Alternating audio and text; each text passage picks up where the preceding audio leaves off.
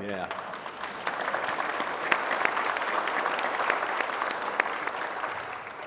Please join me in prayer.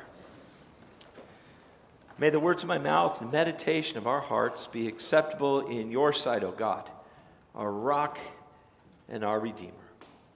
We sing and you fill our hearts with the joy of music and the joy of your words.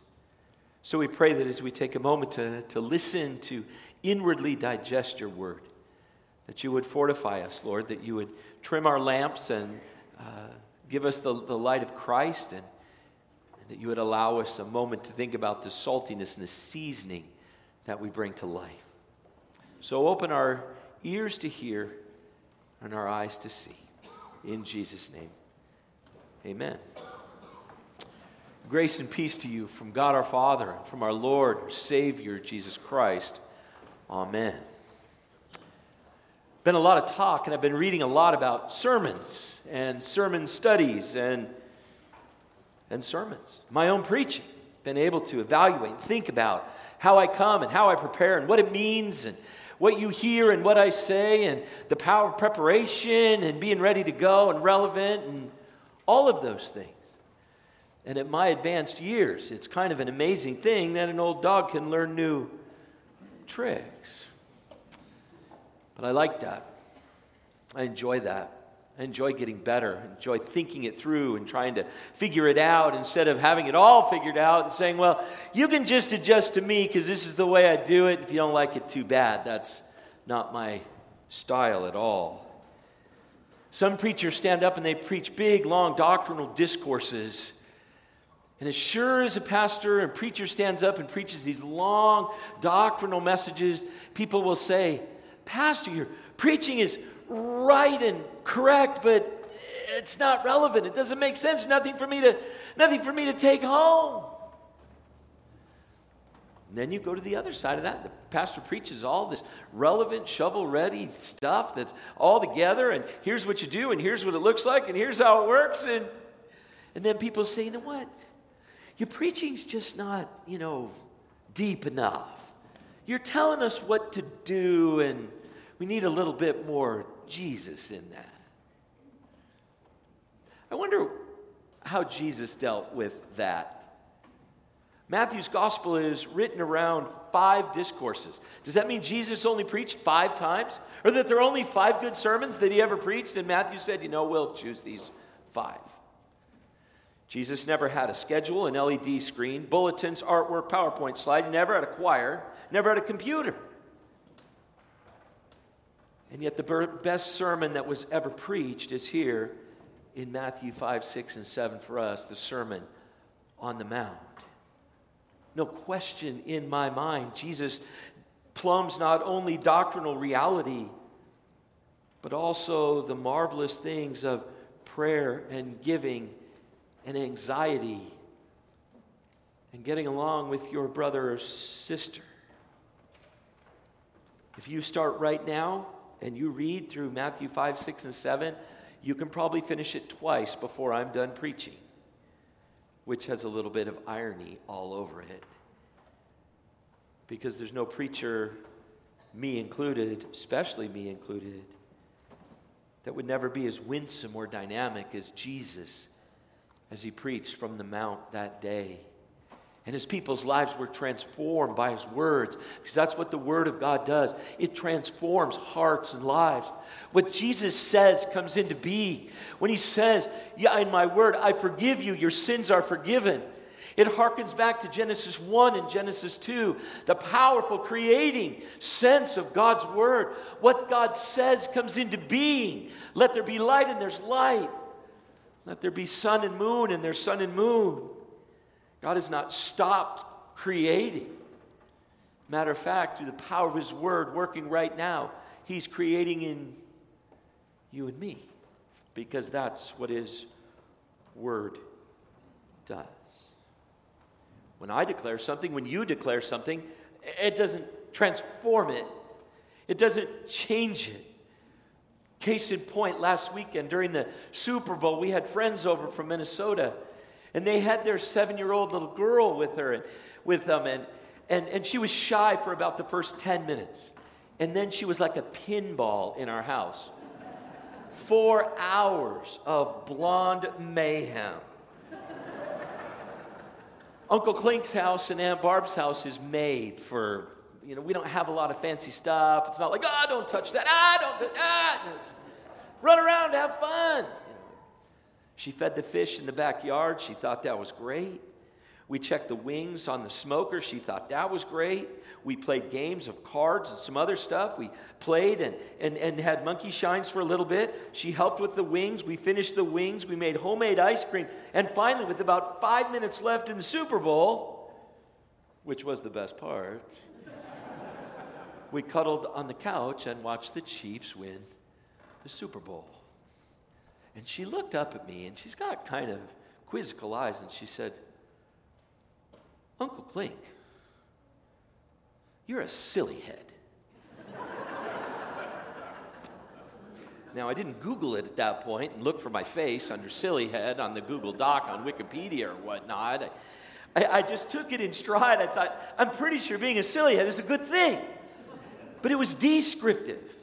She described an afternoon of joy and fun, and an afternoon of close connection, a new relationship with my wife and I, and the fact that our house was warm and open, and she felt joy in it. She didn't feel fatigue, but she felt joy. She didn't transform my face, my heart, my body, but she encouraged my spirit, and some words do that. When you say the right thing to the right person in the right way, it feels good. So I looked at her and I said, "And you, Peyton, you are a little chicken." And she looked up at me and she goes, "Buck, buck, buck, buck, buck, buck." Because of my words, she did not become a living, active, breathing chicken. She did not grow feathers, a beak, and little chicken feet. But I was descriptive of her posture, of her staccato movement in our home, and of the joy that came in watching her operate. My words encouraged her spirit and gave her a sense of closeness, not that she could sprout feathers. There's a difference between the Word of God that is living and active and creating, and the word that we bring, which can be encouraging and affirming and loving. You see, what God says is, what God says comes into being, and the power that He brings to bear through His word can transform our hearts and lives. So that when He says in Matthew 5:13 and in Matthew 5:15 and 16 these words, it happens inside of us. He says, "You are the salt of the earth." And then immediately He turns around and says, "You are the light of the world. A city on a hill cannot be hidden. Neither do people light a lamp and put it under a bowl." And again He says, "Let your light shine before others, that they may see your good deeds and glorify your Father who is in heaven." What Jesus says is what you are. His word forms you. His word shapes you. His word fashions you. His word creates. And what He says comes into being while you are here today. His word has its way in your heart. You are not literally turned into salt. You are not literally turned into a candle. But God calls you to be pure and tasty and preserving. He calls you to be the salt of the earth and moves you in your life by His word to be salt and light. Romans considered salt pure because it was white. Salt was pure. When Jesus speaks of that, He's calling us pure. He's saying, you are pure in an impure world. He says, you, by being salt, preserve the very best of God's desire for humanity. In a world that seeks an assimilation to sin, you preserve. And he says, you are the seasoning of life through faith in Jesus Christ. As Christians and as disciples of the Lord Jesus, we are what he says as he shapes us in the context of a culture that needs the church sprinkled and poured out dramatically. Our culture revels in impurity. I can't tell you how many people grabbed me and said, did you watch the Super Bowl? And I said, well, the last 5 minutes. They go, did you see the halftime show? And I said, no. And they said, good. Our culture loves impurity. Our culture reinforces impurity. And the Lord calls us to be salt, pure people, pure Christians in a pure way of life, articulated as Jesus continues to preach in Matthew 5, 6, and 7. Our culture desperately needs sprinkled upon it the preservative, the forming, shaping power of the Christian community. In the decay of self-centeredness, greed, selfishness, and hatred, political polarization, our culture needs Christians who are people of prayer, devotion, generosity, kindness, and great love. And I think he calls us to spice it up a little bit as well. How about those handbell players this morning? Did you notice that it said Bach and then it said Gebert? I thought that was awesome. I didn't know Alex was that old. Right? Every generation brings its iteration of song, of talented musicians, of people who are gifts of music, who spice things up. For goodness sakes, if it wasn't for Christian art, there wouldn't have been museums. If it wasn't for Christian literature, for Christian architecture, if it wasn't that Christians saw in every vocation of their lives to bring honor and glory to God, the world would be a drab, boring, beige, brown, listless, insipid place. You are the salt of the earth. You bring the seasoning and the spice to life with your kindness and your grace and your love which flows from the Lord Jesus. It works its way into our families, into all of our relationships, and into our community. You are the salt of the earth. Pure, preserving, seasoning. That's what God says you are. And you are light. You are the light of the world. How about that? You're just not light for the house. You're not just light for the moment. You are the light of the world. It seems as if God is giving our congregation an opportunity to be light. It seems as if we have the favor of the Lord upon us, as if our lamp, our wick is being trimmed, and that our light is becoming very focused and very bright. I loved in our presentation last week with the survey that Brady Darvin, our researcher, had sought out the leadership of Orange, and that he had visited with the mayor, the former mayor, a city councilman, the police chief. None of your names were dropped by the police chief, by the way. It was all on the up and up. They talked about our leadership at certain events. They talked about a can-do and will-do attitude on the part of the people of St. John's Orange. You know what? Whenever we ask the people of St. John's to do something, they do it. They step up, and it always seems to work out okay. You know, those people of St. John's, I love this comment. You know, those people at St. John's could tell people a little bit more about themselves and the good work they're doing in the community. And I thought, yeah, we don't put the light on ourselves. We put our light on Jesus. You are the light of the world.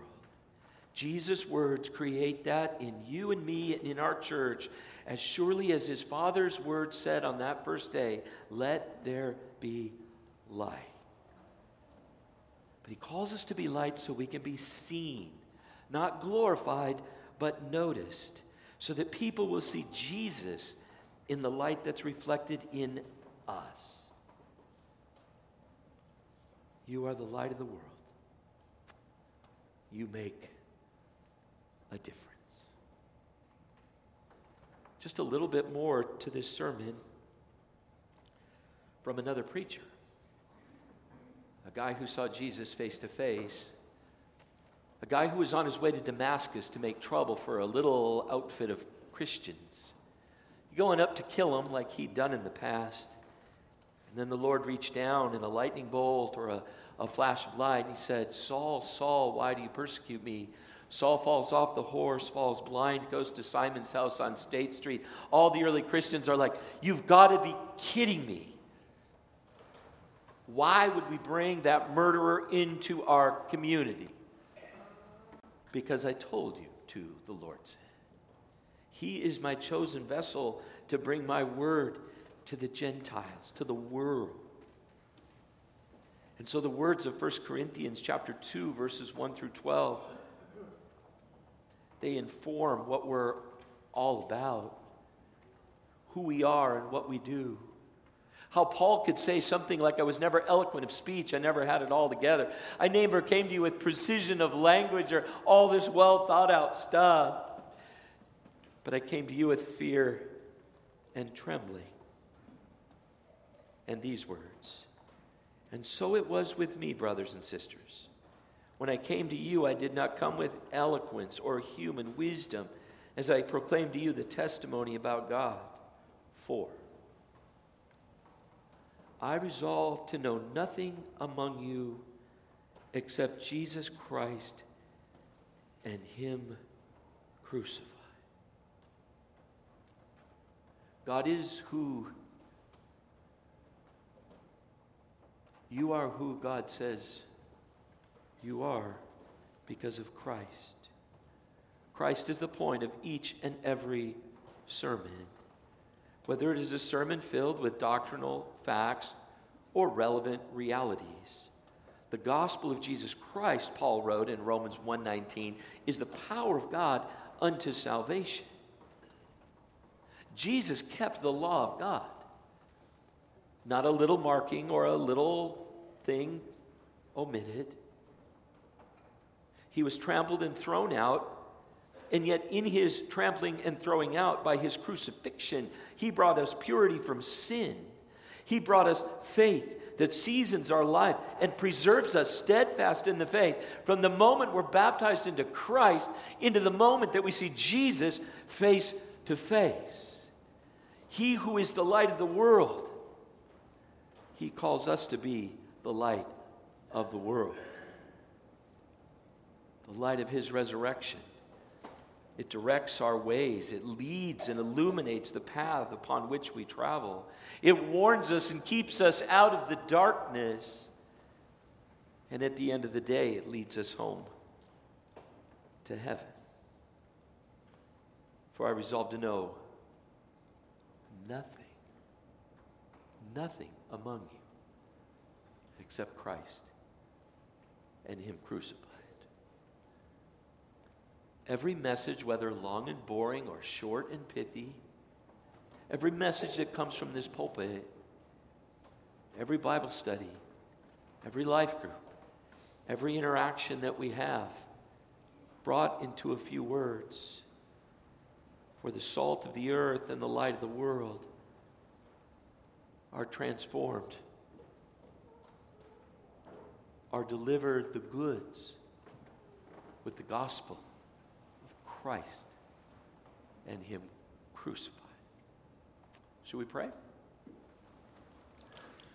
Thank you, Lord, for an opportunity to proclaim Christ and Him crucified today. Thank you that you call us to be what you want us to be, salt and light. I pray that you would sprinkle us liberally throughout our communities and allow us to share your grace and your truth, your love, the connection that comes in community. And we pray that the contrast between the church and the culture would be so amazing that people would see Jesus in and through our witness. Bless us as a church, Lord. We thank you for this season of your favor, and we thank you for the work that we've done in the past. And we look forward to what you will do here in the future. And we thank you Thank you so much for the community that we share. This we pray in Jesus' name.